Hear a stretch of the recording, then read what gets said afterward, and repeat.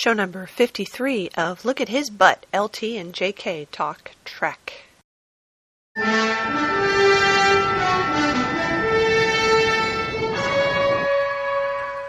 Okay. Show 53. Oh, wow. I had think. totally forgotten which one it was. I think it is. I think you're right. It is. So, oh my goodness, we have so much stuff that we're catching up on. And I have a little cold, as you can probably hear. And she's giving it to me. I'm trying not to. I know, I can feel it. I'm trying not to. And it resulted in a series of consecutive sneezes that was probably at least 10 or 15 as we were watching It TV. was a record breaker. It was a lot. It was a lot of sneezes. So I'm going to try not to sneeze while we're talking, and I'm going to try not to cough into the microphone either, just to be on the safe side. So the mostly what we need to talk about is Boston Legal. Right. Because we have been trying to catch up. So we had 4 episodes to go through. We just watched 2, so we're going to talk about those 2, and then we're going to come back. Yes. Talk about the other 2. So, let's see. The first one, we also set a record because we got through it in about 7 minutes, I think, total. Maybe a little longer than that, but yeah. Because there was hardly any Bill in it. There was hardly any Bill, and they've introduced 2 new hobbits. Yeah.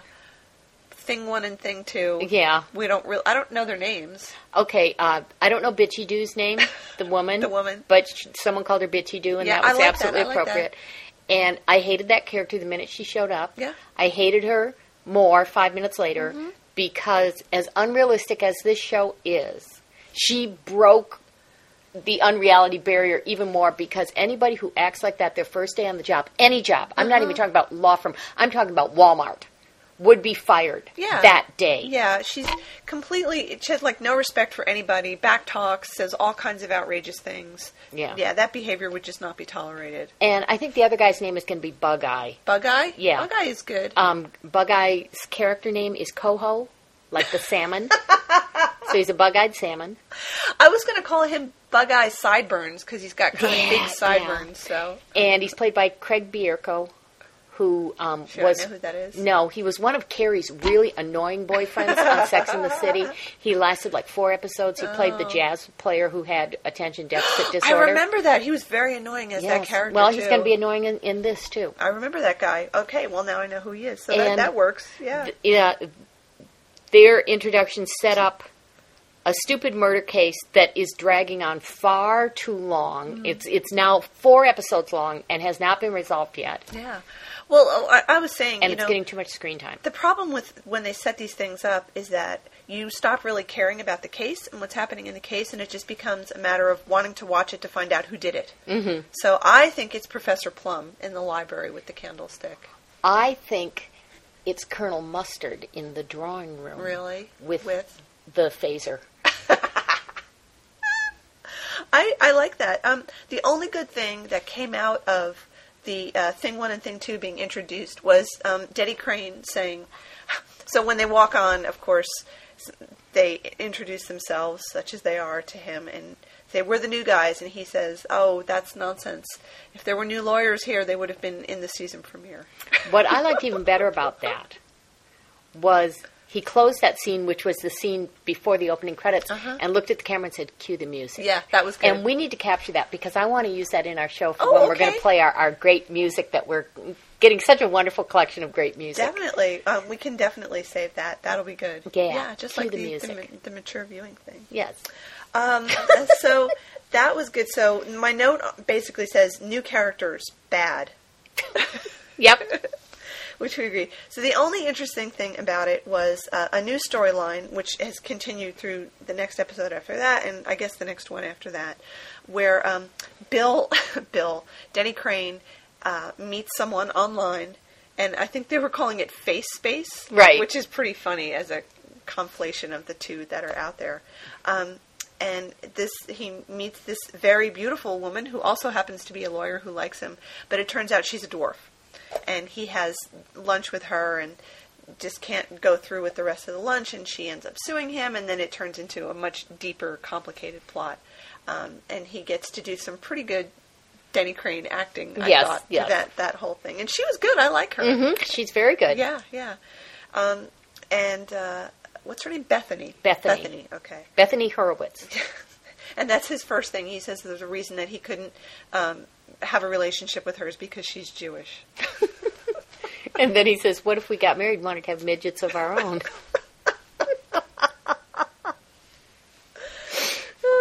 So that was good. So, it felt like that episode was a whole lot of setup.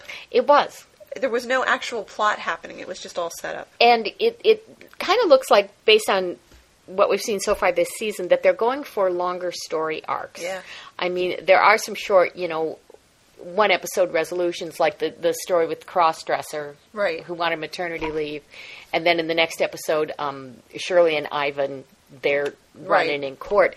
Those were wrapped up pretty much within their own episode. But the murder trial that the Thing 1 and Thing 2 are trying, or actually it's Bug Eye and Denise are trying it. The salmon. I like the salmon. Yeah, Bitchy Doo and the salmon. That sounds like a really strange children's book. Salmon sideburns. Salmon sideburns. That's good, too. So that murder case goes on forever, but it also looks like this Denny and Bethany thing is continuing. Yeah, that's what I was going to say. So, the next episode continues both of those plot lines, and then introduces the one with Ivan, a.k.a. Tom Selleck. Right. I still can't think of him as anybody but Tom Selleck. Gosh, I wonder why. Yeah. And it brings back a minor character that we had seen before that you reminded me about, who's called Gracie Jane. Yes. It's a takeoff of Nancy Grace. And this was very funny when the episode opens. Denny and Paul are watching her talking, spewing on TV, and Paul just says, "Someone needs to gag that woman." And Denny said, "I did that once. It was the greatest sexual experience of my life." And I'm actually kind of glad they're getting back to that, because that was a good joke that they did, where anytime he saw any woman celebrity, or anytime any woman celebrity was mentioned, he always had sex with them. Yep. And they kind of dropped that for a while, and I like it that they're bringing it back. Yes, they are bringing it back. And I was very glad to see they brought Gracie Jane back. Yeah. And this woman playing it, I mean, the hairdo, the camera angle, the way it's shot and everything, it's so Nancy Grace. It and is. I really, really hate Nancy Grace. It's great. So I'm really glad to see them skewering her. Yeah, so that was good. And gagging her. And Denny said, "It ended well for me." Yeah. We both noticed that they're putting Bill in more pink and red ties, and I'm not quite sure that's a good color choice for him, and he did have too much pink lipstick on in that one scene. Where he had on a pink tie and a pink... It was too much pink. Handkerchief. And the thing is, I couldn't help remembering way back, and maybe this was actually in the practice, or it might have been in the opening of the first season of Boston Legal, where Alan Shore came in and Denny stopped him and said something like, "This is a serious law firm, you got to wear a dark tie." And now they're putting Bill in very, very flamboyant ties, which maybe is a sign of the mad cow. Could be. It could be. I mean, they look beautiful. They're beautiful shirts and ties and everything. But I just noticed that all of the ties and handkerchiefs he had were either pink or red or some variation thereof. There was nothing dark in there. Speaking of costumes, we both noticed that the costumes on the women in this particular episode, I don't know what happened, but for one thing, Bitchy Doo had on a polka dot blouse, white with black polka dots, and she looked like a clown. I mean, it was a most clown-like outfit. Bitchy the clown. Bitchy the clown, and then Candice Bergen as Shirley Smith we both were watching it, and she's wearing a suit. It's a gray suit, a skirt and a jacket. It's a nice jacket, like well tailored and everything. And it had stuff attached to the top of it, and it looked like something black had exploded all over her. A black tribble. A black tribble had exploded on her, so we were calling it a very splody jacket. Yes. It was just both... We went like, oh my God, what is she wearing? It was so unbelievably bad. It really, was horrible. Really horrible. Not to mention the fact that with all that stuff happening on the top of her jacket, it made her shoulders look about 3 feet wide, like a linebacker jacket. And the shoulder pads were not that wide in it. So that was just an awful, awful costume. So this had the storyline with Shirley and Ivan going to court because Ivan wants to get divorced from his little wife. But wants to not follow the post-nup agreement that Shirley had come up with. Right. Alan Shore volunteered to represent Ivan. Right. So there was a lot of court stuff that happened with Alan being very flamboyant in court and the judge telling him to shut up. No, actually, the judge was shutting up Ivan and Shirley because they kept jumping to the fore. Ivan was more. That's why I originally thought Ivan was representing himself. I got unclear on the point. And Alan was just sitting back going, "Oh, goody, this is so much fun," because he's seeing this domestic drama played out in front of him. And he said almost nothing. Okay. Well, see, I couldn't get that from the fast forwarding, so because it was just talking and talking, and I couldn't tell who was talking. So the best thing about that episode was the scene that we watched right at the end. So Shirley comes to Alan's office to tell him that she's going to try to go to dinner with Ivan and work things out. And then she wants to know why Alan chose to oppose her on this case. And he basically says it's because he wants to be around her more. And they referred back to that episode where he had gotten the print of her from when she was a young woman and had posed nude for this photographer.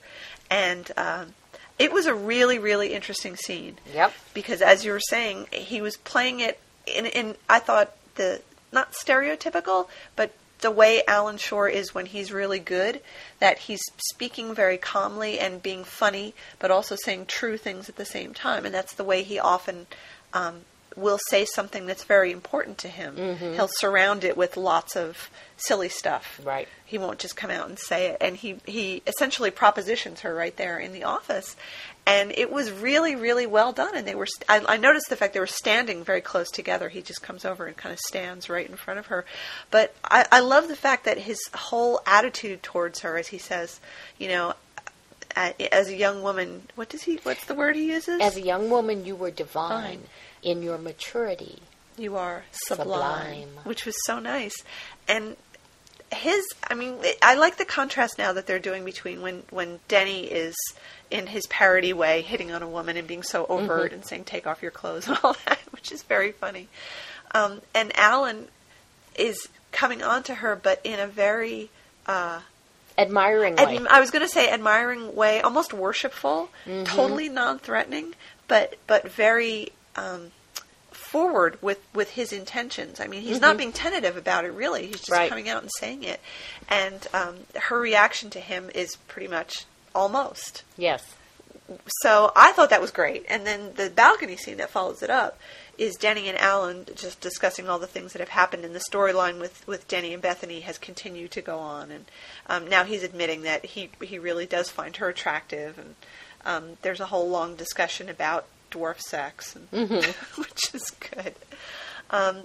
But I, as I thought might happen, whenever Shirley's name is mentioned and Alan is sort of on the verge of admitting how much he really wants her, he gets very territorial and very, very defensive about it.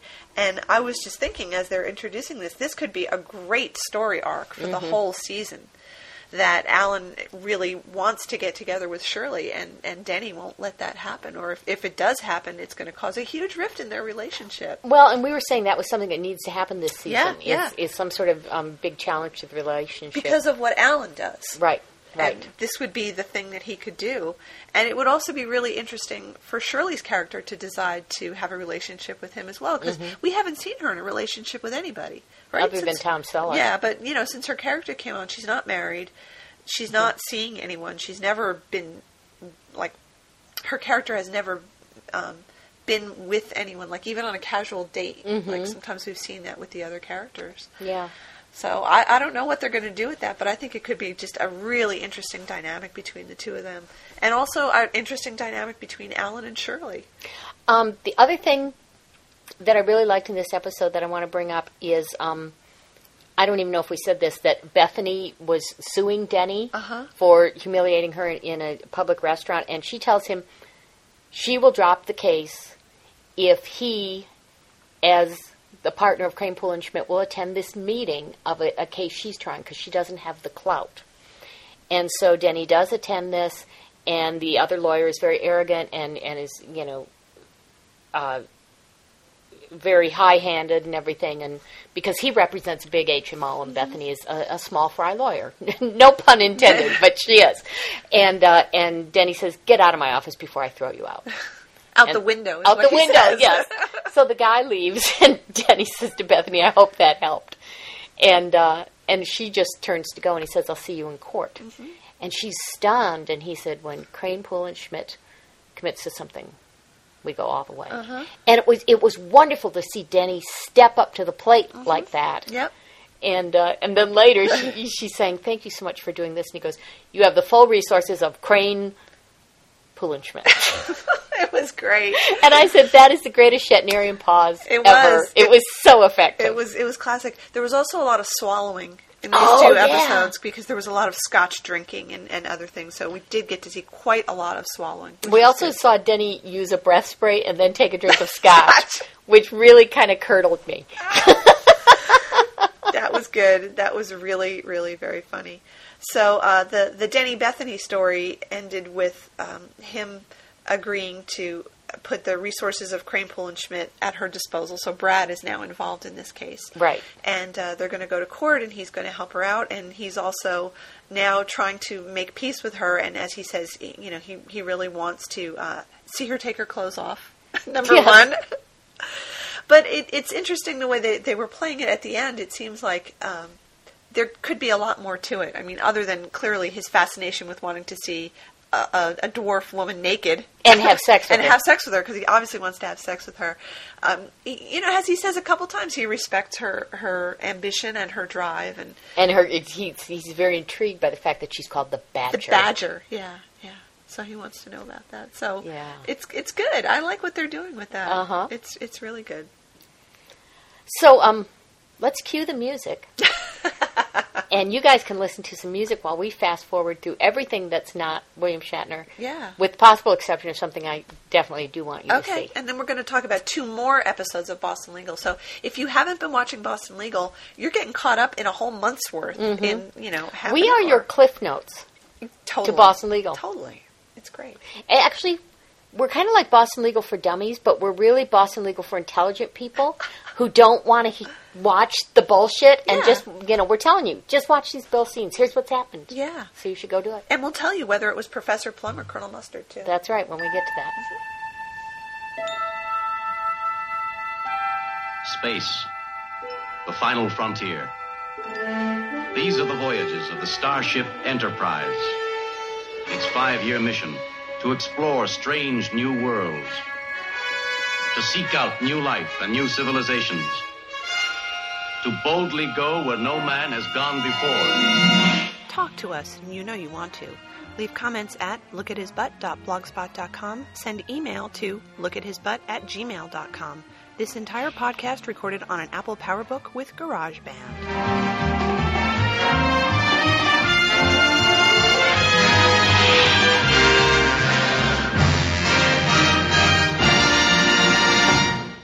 This is TSFPN.com, the Sci-Fi Podcast Network. You found the best podcasts in the universe. Okay, what has happened? What do they think it's a law show? A good 60% of those 2 episodes went to that stupid murder trial. I think it was more than that. I think it was more like 75%. And who cares? It's a salmon as a lawyer. Salmon sideburns. My first comment was going to be that they put Bill in a yellow tie. Mine was a much stronger opening because it had anger.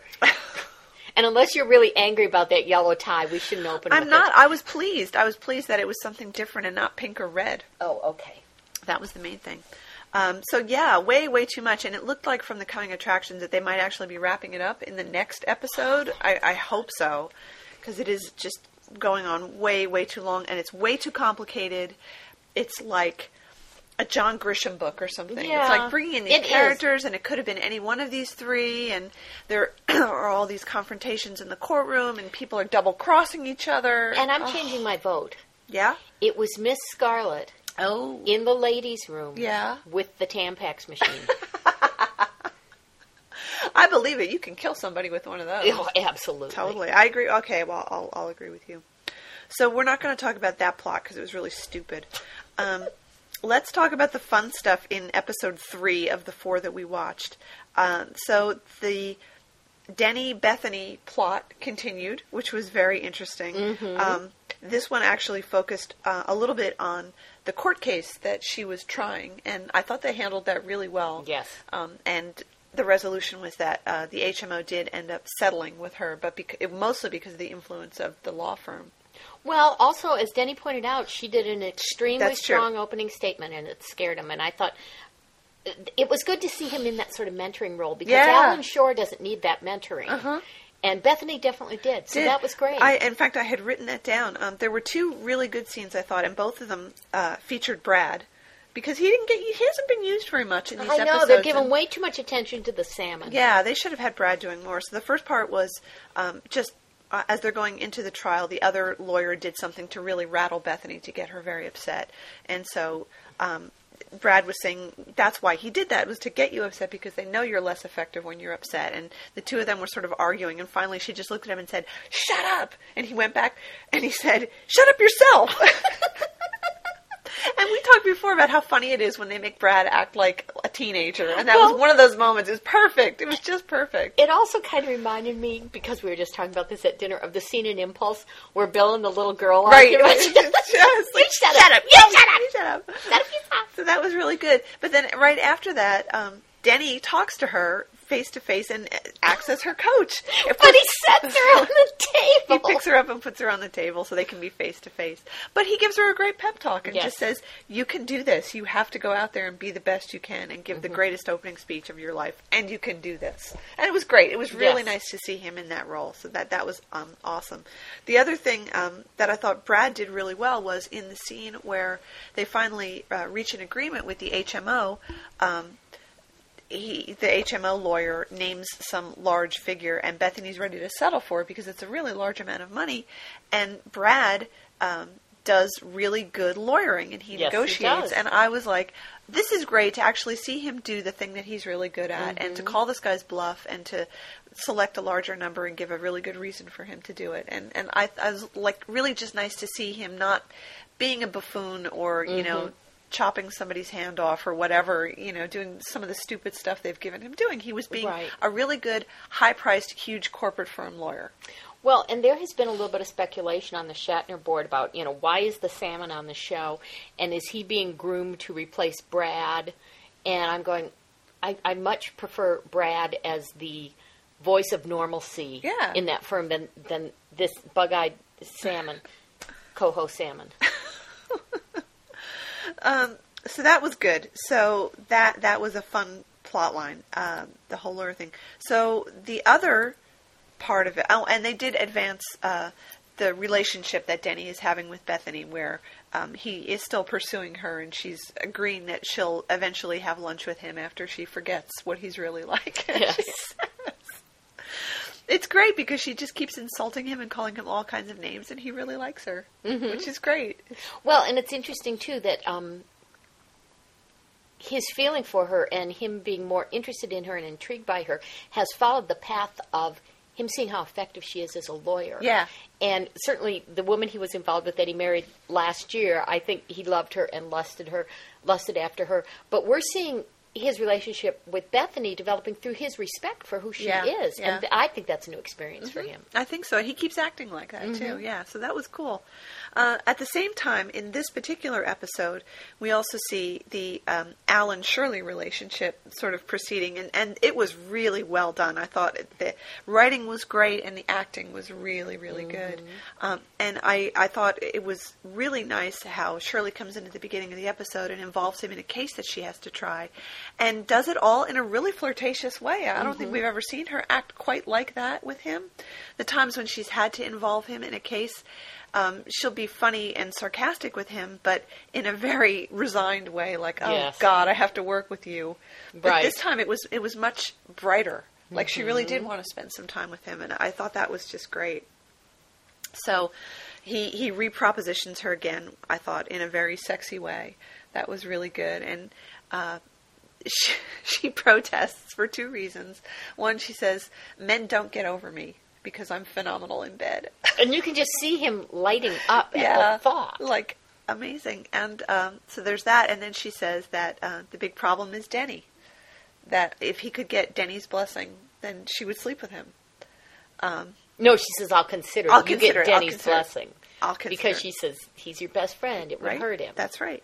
So Alan thinks this is going to be easy, and he goes to Denny to ask. And that whole scene where he's said, "I've been reviewing our friendship," and going on and on about how if I needed your car, Denny says I'd throw you the keys, and if I needed your money, I'd write you a blank check, and if I wanted your opinion, my mind is blank. That was really good. Yep. And the editing on that was really good. Very they sharp. did that very well. But Alan doesn't want him around Shirley. Denny doesn't want him around Shirley. And Denny knows exactly where he's going. Yeah. And just He says, if I wanted something that you once had, I could have it, except for Shirley. Yeah. And Alan keeps trying to get around him, come in a new way. No. But maybe if I... No. But how about... No. And you can see Alan is absolutely stymied. He is. He just doesn't know what to say, which hardly ever happens. And I think that's a really fun side that Spader's getting to play right now, is Alan not knowing what to do.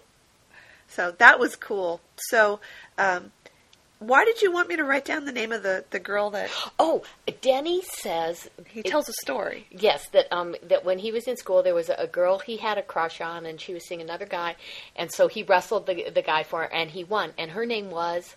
Diana... Corlock. Something like that. Okay, I'm thinking, because I just have this kind of mind. Diana Corlock, I don't think it's a made-up name. It sounds like a real name. It sounds like a real name. It sounds like it was somebody's first, or it's an anagram, or something like someone's name was, Lorcock or something, So, David Kelly's, William Shatner's, James Spader. Well, I don't think Spader had input into the name. I mean, Kelly wrote the scene, but Bill acted it. It could have been. Could have been. Think we should ask him about it? Yeah. Okay. Next time we see him. Put it on the list. Next time we talk to him. Definitely. Okay, well, we have it. I wrote it down. Okay. So the point to that story is that Denny and Alan agree that they'll wrestle each other for Shirley. And because that makes so much sense. Yes, and Shirley's appalled.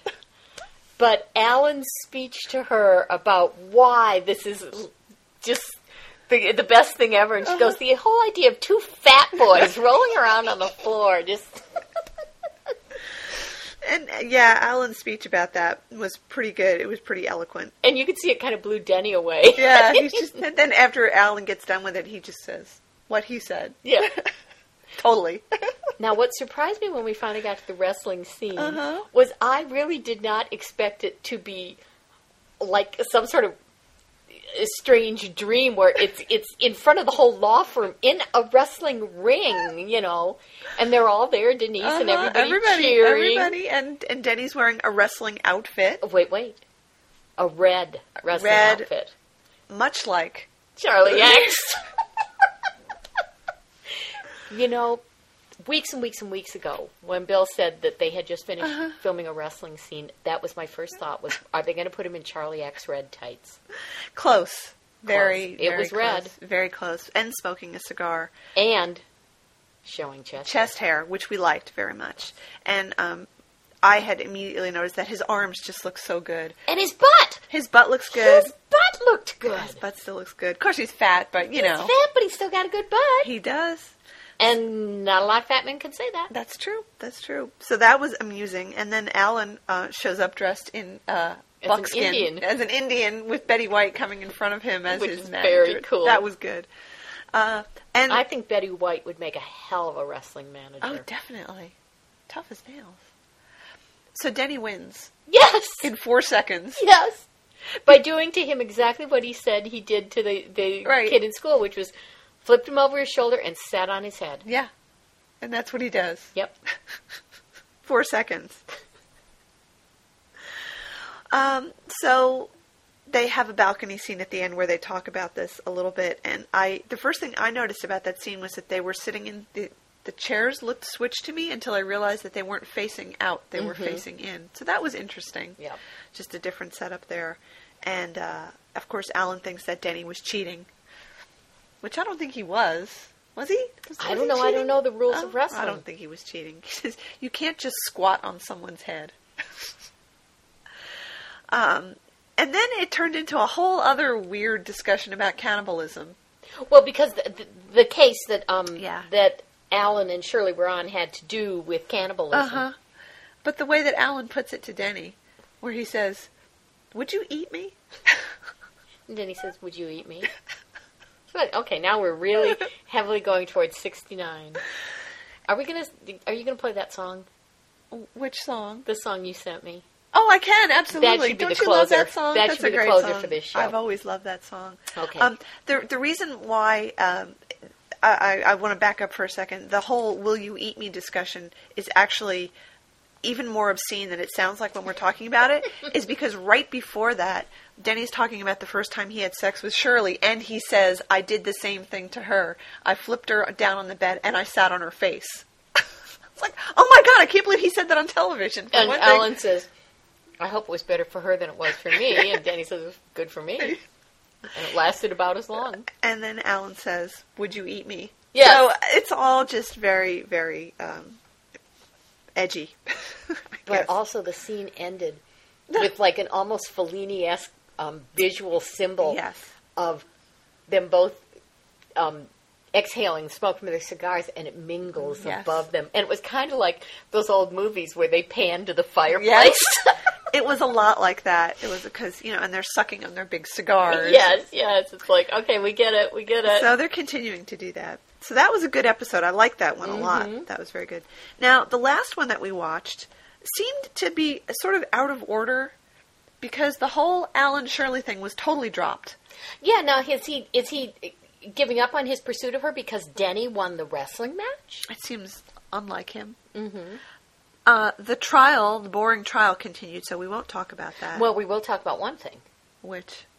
That Denny banged Gracie Jane in the little like closet room. Yeah, that was pretty to good. get her to shut up because she's declaring their client guilty on the air. Yeah, well, I just love the fact that he comes up to her and starts talking, and she's being very dismissive of him and kind of saying, I don't need you, and really has a disgusted look on her face. And then 5 minutes later, as someone's going down the corridor, the salmon guy, and he opens up the door, and there's Denny like banging her against the table. Yep. But he also says, "Oh, come on, you and me, 10 minutes, chubby sex." Right. And they did it. They did it, chubby sex. Because, she's not a skinny little bone thing either, which is very refreshing. Yeah, and an older woman, more like his age, so that was good too. Later, when I guess Shirley confronts him about that. Yeah, I think so. Well, Shirley does, and Bethany does as well. Right, but I think it was when Shirley originally says it to him, and she says, "You slept with her, didn't you?" And he says, "That was cheap sex." And he says, "Yeah, the best kind." That was good. I like the way he says that. And Bethany gets quite upset because they are, I guess, about to start dating or whatever. So okay, I have to back up once more because there's a scene at the very beginning of the episode that I do not understand, which was not explained, and I don't know what it was supposed to mean. So Denny's in his office, and Paul comes in to ask him or tell him something, and Denny's wearing a bathrobe. And he's holding his briefcase sort of up in front of him like this. And Paul says, "Why are you wearing your bathrobe?" And he says, "I just had a massage." And then he says, "Well, why are you holding your briefcase up?" And he says, "Oh, I was getting my checkbook out to pay the masseuse." And Paul immediately realizes that there's somebody there. And it's Bethany, who's hiding under his robe, who looks like she's wearing a nightgown or something. I mean, it looked to me like she was wearing a negligee even. And they have sort of a snippy conversation. And then the scene is over, and we never find out why she was there, why she was hiding under his robe. Were they having sex? Was she really giving him a massage? Or was it a scene, as you're saying, taken out of order? Not just the whole episode, but that scene. Because later in the conversation he has with her, the implication, or there's something said about they haven't really even started dating yet. Yeah. And he says to her, "Well, once I enter into an exclusive relationship, I sleep with very few people." So funny. I don't know what the bathrobe thing was. I don't get it, but it was funny. It was funny, and I think that was its purpose. I guess so. Yeah. So Alan's not chasing after Shirley. Instead, he's sleeping with androgyno woman. Sally, who used to be on the show, who's back with a different hair color, but looking just as horse-faced and cross-eyed as she ever did. Yes. And Jerry Espenson, she's defending him. And I love Jerry Espenson. That is a great character. No, Very well Alan's written. defending Jerry. She's right. prosecuting. She's suing him. Suing him, yeah. Jerry calls her Androgyno woman. Yeah. And he is interested in her because he finds her attractive because she looks like that doll that he's got, Patty. But he calls her Androgyno woman. Androgyno woman, which I think is absolutely perfect for her.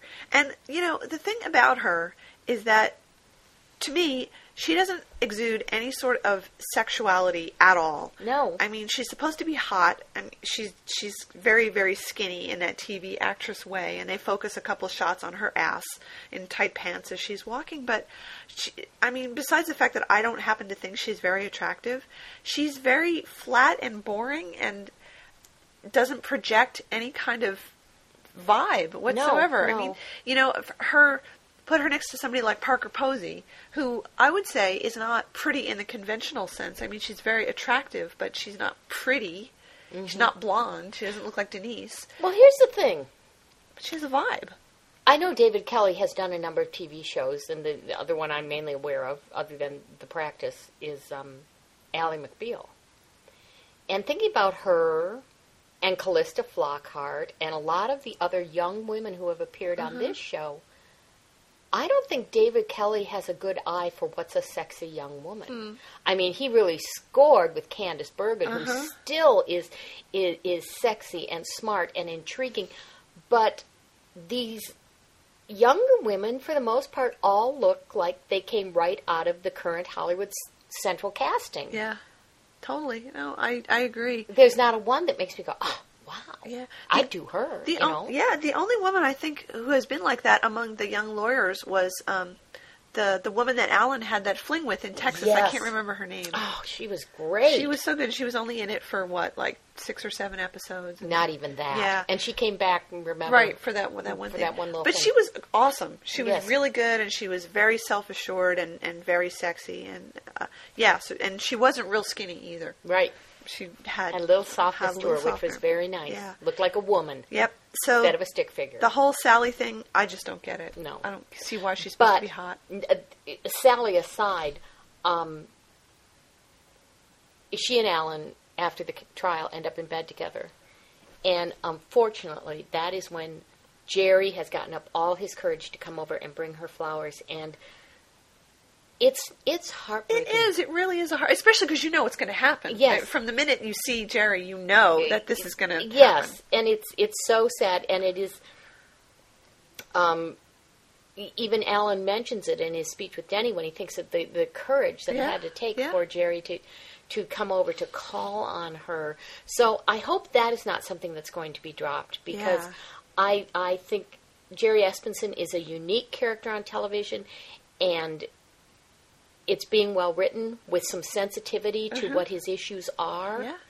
And well acted. That guy is good. He is really good. I don't know if I mentioned this before, and I'm sorry I don't remember the actor's name, but I recognized him because he was in one of my favorite shows, Briscoe County Jr., and he played, I can't remember his Jerry name. Jerry Espenson did? Yeah. Really? Yeah, he was in Briscoe, and he played, he had a funny name. It was a Socrates, and I can't remember his last name. He was like the lawyer, and he was a very straight-laced character who was always trying to keep Briscoe from not to do dangerous things and like that. And he was really good in that, and that was a great show. It was very fun and playful, and he was a good team player with all the other secondary characters that were on there. So that's where I just knew that actor from. See, over the summer, I saw the movie United 93, and he's one of the main actors in that.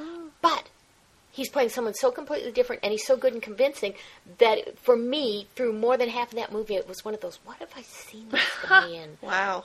And Jerry Espenson's a very memorable character. Yeah. It wasn't like he'd slipped my mind. It's just this guy was doing something so different and so convincingly that it was like, okay, the face is familiar, but... Wow, that's great. Well, what a good actor he is. It's really interesting that they're giving, I would say, unfortunately, male character actors a chance to really shine on the show, that they've had recurring characters come on and pop up in different places. The fact that Betty White's been on the show a lot has been great because she's wonderful. Yes. And to see some of them use the same characters for judges, I think, is interesting because that's something that would happen, right? You know, you'd see them come up again and again, and they've chosen interesting people. And I think now, when we see the judges who are presiding over a certain trial, since we know a little bit about their character, we know a little bit more about how a case might be resolved or what their reactions would be. I like that. I think that's really it's adding some layers to the drama. So one more funny thing, and then we'll talk about the really good thing about that episode. Okay. The very funny thing is when Bethany finds out that Denny slept with Gracie or gave her 10-minute chubby sex, she gets very upset and runs out of the office, and Denny decides he's going to go after her, and he kind of looks after her, and as he starts to go, he calls after her and says, "Pumpkin." It was so cute. It was great. It was great. So even after all that, she still thinks that they might have a relationship. And I think in the last scene, you know, Denny really uncovers some of that, what you were talking about before, about him respecting her as a lawyer and being really impressed with her. And I thought that the one scene where he's trying to apologize for all the stupid shit he said, and there's like a pause in their conversation, he just looks at her and he says, "You're an extraordinary woman, and I don't get to meet too many extraordinary women."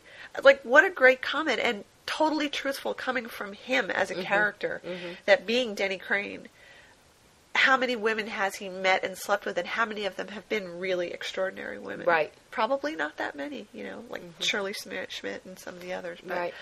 I like that. He probably married all the ones who were. Exactly, yeah. And maybe this will be number 7, as Yeah, everybody as he keeps saying. Everybody keeps saying it. So that was great. So, the really, really good thing about this episode was the trial.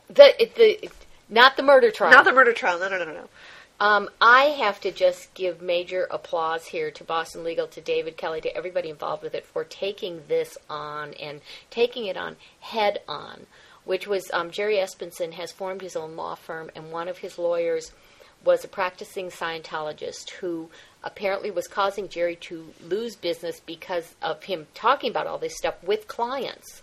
And so Jerry fired him. And Alan was defending him, and it was amazing. It was great. It was just... It pulled no punches. And how often do you see that when religion is a topic on TV? Well, I'll tell you, what really brought this home to me, even more than just seeing the episode, I think it was great that Alan said, why do we have to give all this extra to religion just because it's religion? Normally on the Shatner board, there's quite a bit of discussion of the episode. The discussion of this episode has never mentioned that at all, because people are scared of it. People are scared of it. I believe it. Well, and when he said the thing about she's criticizing Christianity, I think that's a threat to the truth, you know. And just cut through the bullshit and say exactly what it is, because that is absolutely true. Absolutely. I'm amazed that I hadn't heard anything about this, because the last time that Scientology was a big flap in the news was the South Park episode.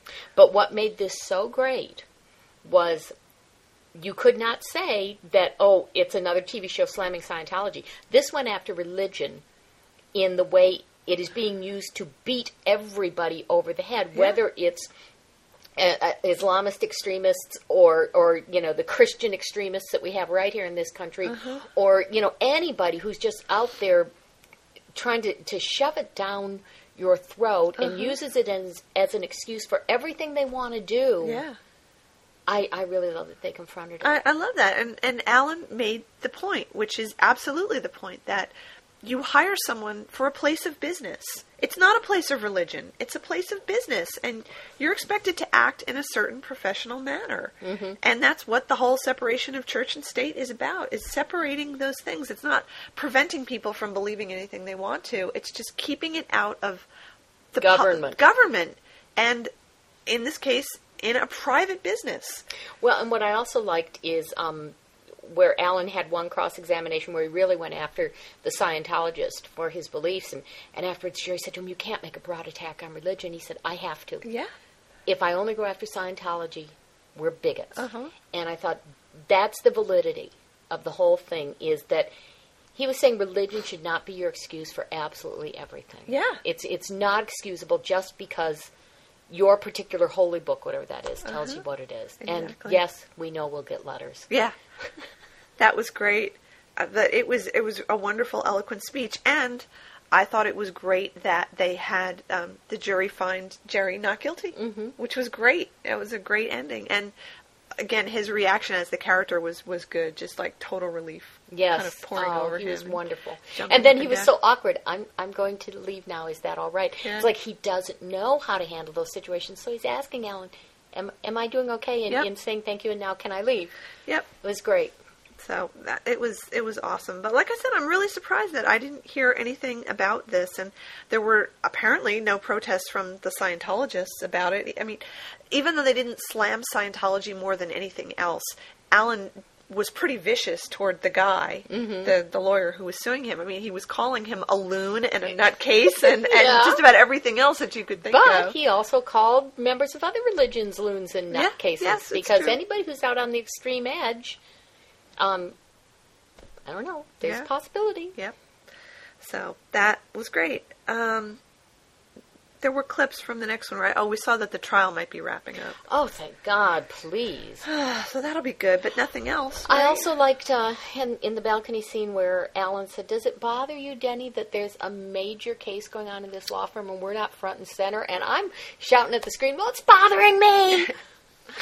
I thought that was good. It was another meta comment on what was Yes. happening, and Denny saying, well, we may not be relevant, but we're rich and famous. Yes. Which is, And I Alan think, goes, the way Bill but thinks about it makes things. it hard to keep believing that it's all about me. Yeah. Which I just love. That was really good. So, we're looking forward to the end of the murder case and hopefully someone going psycho and killing the salmon. That would be great. We were hypothesizing that our dream ending to that trial would be for somebody to come into the courtroom with like an Uzi and just mow people down and have Yes. it be a bloodbath. That Yeah. would make me very happy. Yeah, as long as Denny and Alan and Shirley Oh, yeah. and Jerry and people like that are not. But thing one and thing two, all the other people associated with that trial, the insane neighbor and the kid and whoever else, Yeah. everybody, just, Yeah. that's it. Yeah, That'd the be great. salmon and bitchy do. You Yeah, have to go. That would be good. Wow, that was a lot of Boston Legal. It was. My golly. So let's take a little break, and then we have a few other fun things to wrap up. Some things that aren't actually related to Boston Legal. Yes, but and we're going to try and keep them short. Yeah. Okay. Cue the music.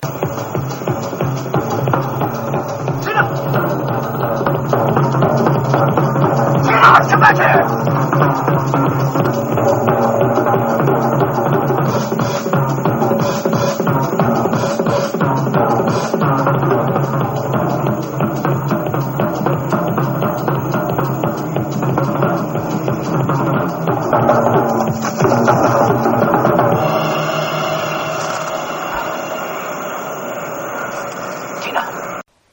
Okay. So we're going to do an exchange of email. We're each going to read something that the other person hasn't seen yet. So this should be amusing. But first, you're going to take a drink of Werner's. Okay, I took my drink. Do you want to go first? Okay. I'm ready. On one of the other groups I'm on, someone had posted a question about scotch. Uh-huh. Not scotchy? Not scotchy. I knew it would make you laugh.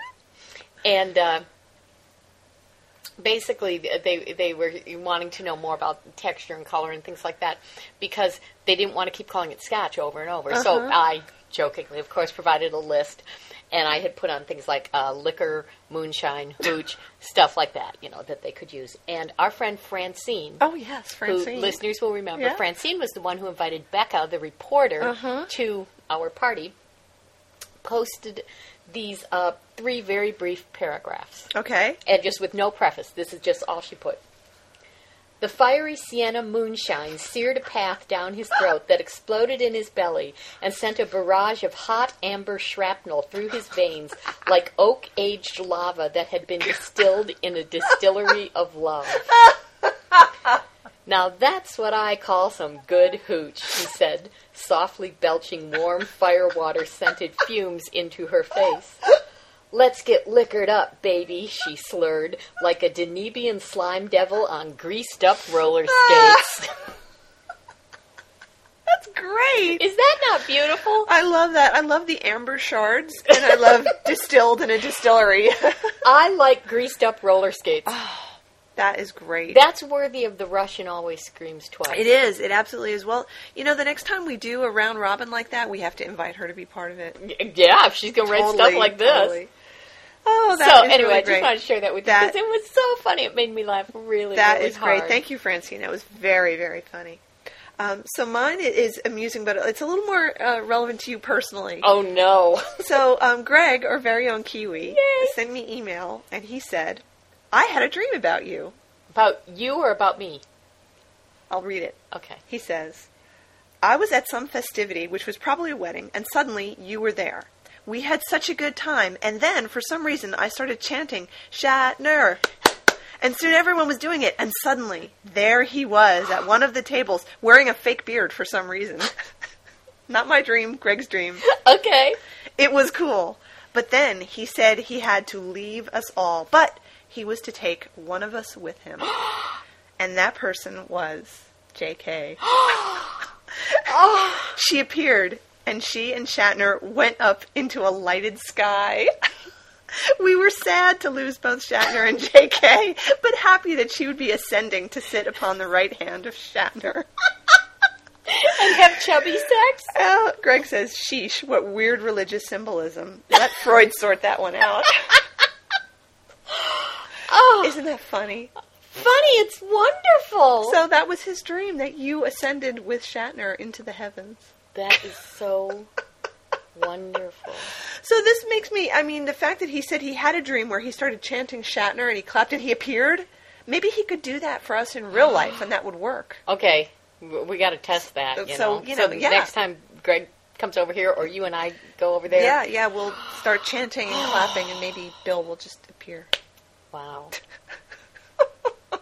I've been saving that for like a whole week because I didn't want to just send it to you. That's phenomenal. Thank you for saving it. Thank you, Greg, for having that dream and sharing it. But, strangely enough, I've had that dream many times. Have you really? Were you Where ascended? Bill and I ascended into this bright, bright light together, and it's followed by screams of ecstasy. Oh, yeah. I'm glad it didn't turn out that you and I had to wrestle each other over who was going for with Bill. Bill. I totally. Because I'd hate to have to sit on your head. And you do it too. I would. Okay, let's just mention two other things really briefly before we go. Important events. Important events. We're going to Las Vegas.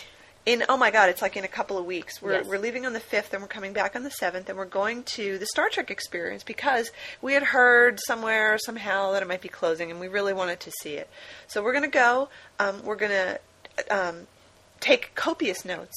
We're going to do what we can about taking pictures and talking to people and, maybe we'll score some interviews. That would be pretty cool. I want to see if we can get us invited to one of those Star Trek weddings. Yeah, that would be awesome.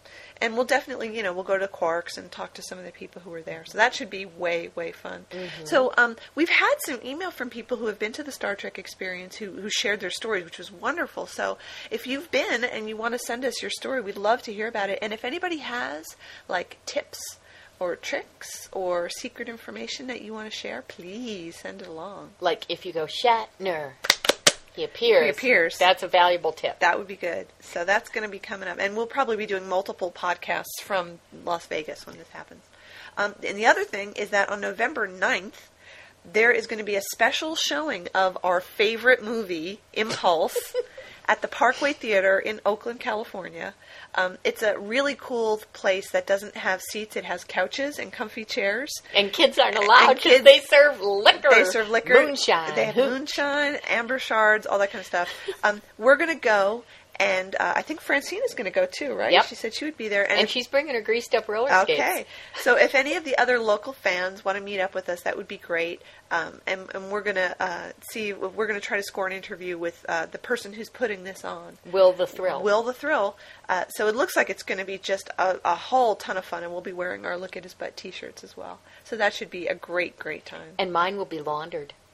But still with the signature Yes, on it. I tested it for color fastness and waterproofness, and then I actually did wash it once I found out, and now it's clean, and it's waiting to go to That's awesome. To Vegas and to Impulse. To Impulse, that'll be great. We're going to see Impulse on the big screen. The big, giant, white bent over butt. Oh, my God. On the big screen. It's going to be so awesomely awesome. And we'll be drunk. I can't wait. It's going to be great. Okay, and now we're going to play a special song. Yay! So that you can all enjoy this. This is one of our most favorite songs. And, you know, the thing about this song is you can almost sing Look at His Butt to the tune of what they're really singing. And after you sent it to me, I had the song going through my head for at least 2 days.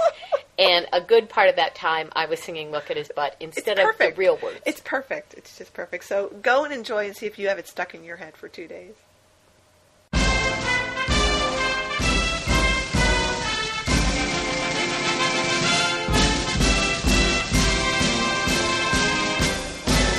Sit on my face and tell me that you love me. I'll sit on your face and tell you I love you too. I love to hear you oralize. When I'm between your thighs, you blow me away. Sit on my face and let my lips embrace you. I'll sit on your face and then I love you truly. Life can be fine if we're both 69. If we sit